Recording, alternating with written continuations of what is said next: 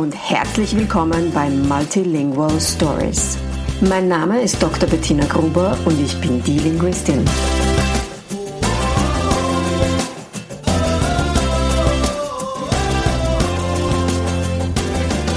Ich unterstütze voller Begeisterung mehrsprachige Familien mit Herz und Verstand auf ihrem individuellen Weg, damit ihre Kinder alle Familiensprachen erfolgreich und mit Leichtigkeit lernen können. In meinem Podcast bekommst du sehr persönliche Geschichten von Mehrsprachigkeit aus der ganzen Welt zu hören. Lehn dich zurück und lass dich inspirieren.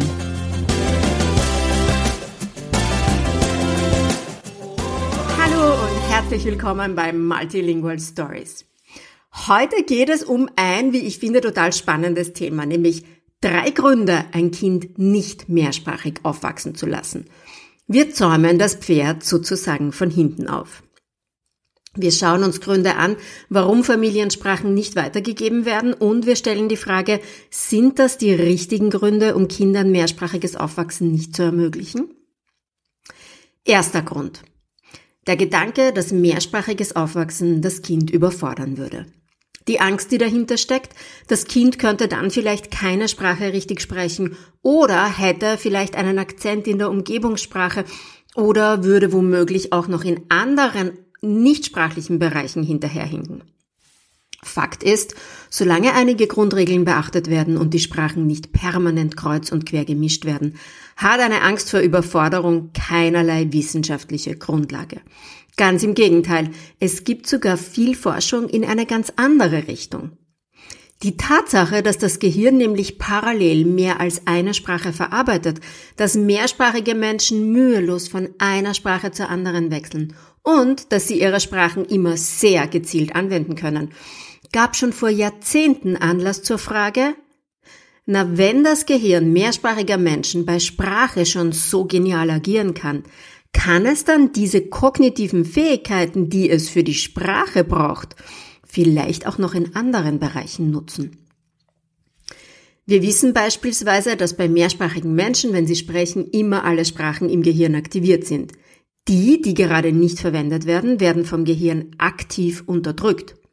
Inhibitory Control heißt das in der Fachsprache. Diese Fähigkeit verwenden grundsätzlich alle Menschen, also auch Einsprachige. Und zwar immer dann, wenn wir einen Impuls oder eine automatische Reaktion unterdrücken. Dann fällt das unter Inhibitory Control. Manchmal möchten wir zum Beispiel schreien, tun's aber nicht, sondern gehen weg oder bleiben leise oder atmen 3-mal tief ein und aus. Inhibitory Control ist eine ganz wichtige menschliche Fähigkeit. Da mehrsprachige Menschen diese Fähigkeit ganz viel tagtäglich automatisch anwenden, liegt die Frage nahe, ob Mehrsprachigkeit zu einer generell ausgeprägteren Impulskontrolle führt.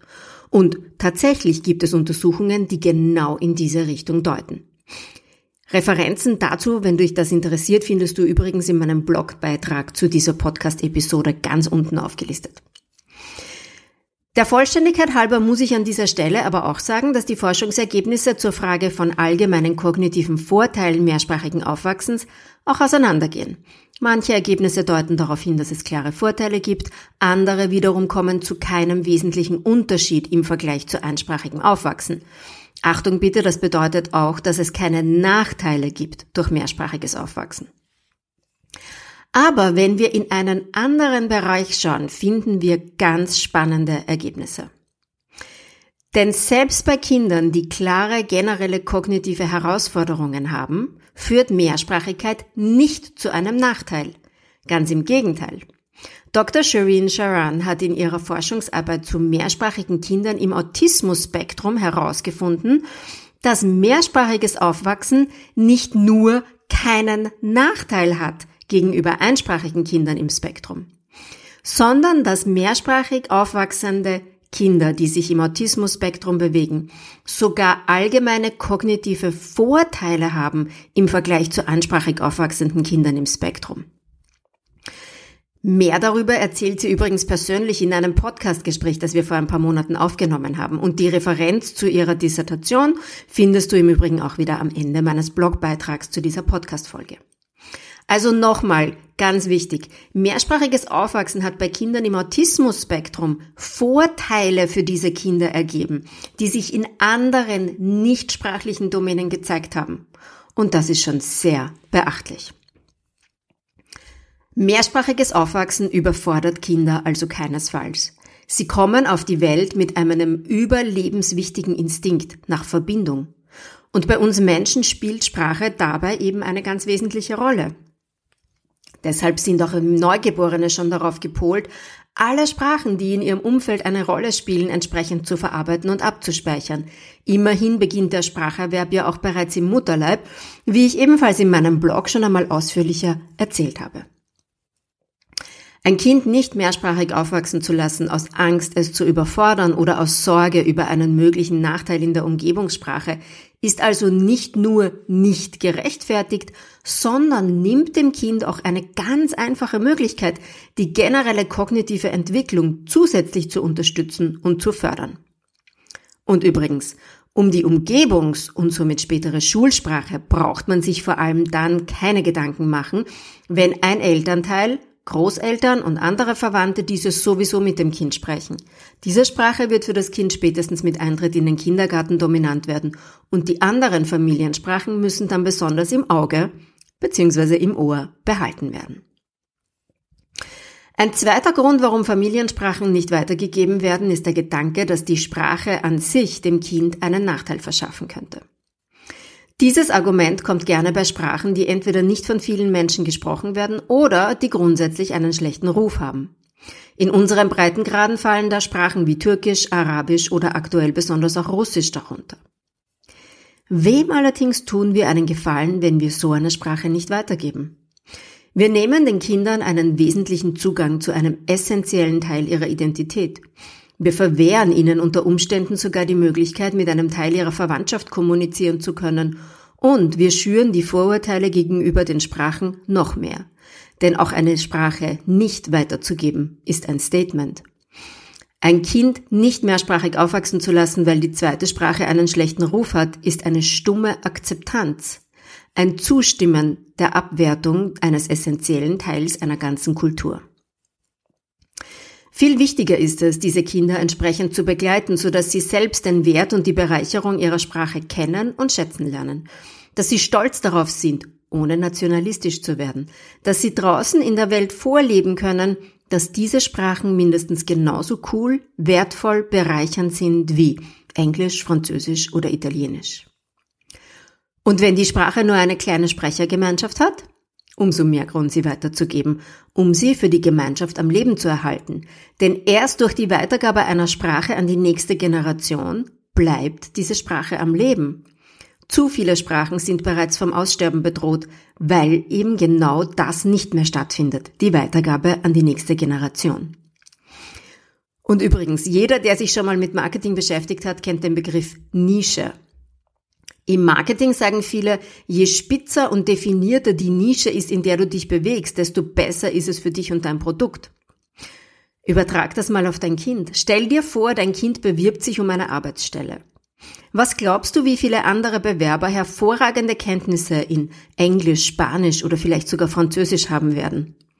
Und wie viele neben den anderen Hauptsprachen des Kindes dann auch noch fließend Baskisch, Kirgisisch oder Tadschikisch sprechen werden? Eben, auf die Nische kommt es drauf an. Und der dritte Grund ist ein bisschen diffiziler. Der dritte Grund ist der Gedanke, dass die Sprache die Familienkommunikation belastet. Und das ist ein bisschen tricky. Denn klar, die Familienkommunikation ist wichtig, ja, essentiell sogar. Jeder muss sich mit jedem unterhalten können. Das darf nicht leiden.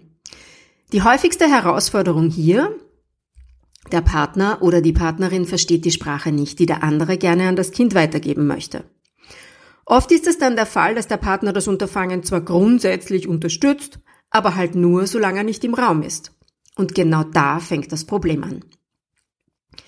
Der ohnehin schon wenige Input der anderen Sprache wird dadurch noch mehr verringert. Die grundsätzliche Unterstützung für das Kind wenig spürbar. Im Gegenteil, dem Kind wird signalisiert, vor dem Papa oder der Mama dürfen wir unsere Sprache nicht sprechen. Er mag das nicht, sie versteht das nicht und er will das auch gar nicht verstehen. Klingt hart? Ist es auch. Und es hat Auswirkungen auf das Kind und seine Beziehung zur Sprache. Woher ich das weiß? Weil ich das Gegenteil ständig erlebe.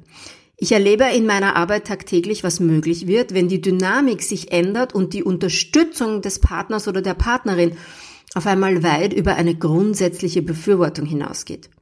Wenn die Sprache von allen so richtig getragen wird, egal wie viel oder wie wenig verstanden oder vielleicht selbst gesprochen wird. Denn eines ist klar, auch Erwachsene können unglaublich viel von einer Sprache lernen, indem sie einfach von dieser umgeben sind, indem sie aktiv verfolgen und Interesse demonstrieren. Und darum spiele ich bei diesem Argument, dem "aber mein Partner versteht meine Sprache ja nicht" Argument, gerne des Teufels Advokat und stelle eine vielleicht provokante, aber wichtige Frage. Muss dein Partner wirklich immer alles verstehen, was du mit deinem Kind sprichst? Warum ich mich das sagen traue? Erstens habe ich ganz lange vieles nicht verstanden, das mein Mann zu unseren Kindern gesagt hat. Er umgekehrt übrigens auch nicht. Auch heute verstehen wir noch nicht alles, aber mein Griechisch ist durch das ständige Auseinandersetzen damit viel besser geworden und sein Deutsch übrigens auch. Sogar sein oberösterreichischer Dialekt. Und zweitens traue ich mich das zu sagen, weil ich Familien kenne, die das ganz genauso handhaben. Jeder spricht seine Sprache, egal ob der andere das versteht oder nicht. Die Weitergabe an die Kinder hat einfach eine zu hohe Priorität. Zum Beispiel hat Angela Stockinger dazu im Podcast vor 2 Jahren gesprochen oder auch Yoshito Daman Shimamori. Beides hörenswerte Folgen mit erstaunlichen Geschichten, in denen die Familienkommunikation selbstverständlich trotzdem funktioniert. Fazit: Es gibt praktisch keinen objektiven Grund, eine Sprache nicht an ein Kind weiterzugeben. Seltene Ausnahmefälle können besondere Krankheiten oder besonders starke Neurodivergenzen sein, aber auch in diesen Fällen muss sorgfältig abgewogen werden. Denn wenn das Weglassen einer Sprache verhindert, dass das Kind mit primären Bezugspersonen kommunizieren kann, dann muss im Interesse des Kindes und der Familie individuell und ganzheitlich gehandelt werden. Wenn dir diese Folge heute gefallen hat, dann hinterlass mir doch super gerne eine Bewertung auf der Podcast-App deiner Wahl. Hinterlass mir einen Kommentar, auch wenn du magst. Schick mir eine Nachricht zu der Folge. Ich freue mich sehr, von dir zu hören. Oder empfiehl die Folge weiter an deine Freundinnen und Freunde, die das auch interessieren könnte. Ich wünsche dir noch einen wunderschönen Tag, eine gute Nacht, wann auch immer du diese Folge hörst. Und ich freue mich darauf, wenn du das nächste Mal wieder dabei bist bei Multilingual Stories.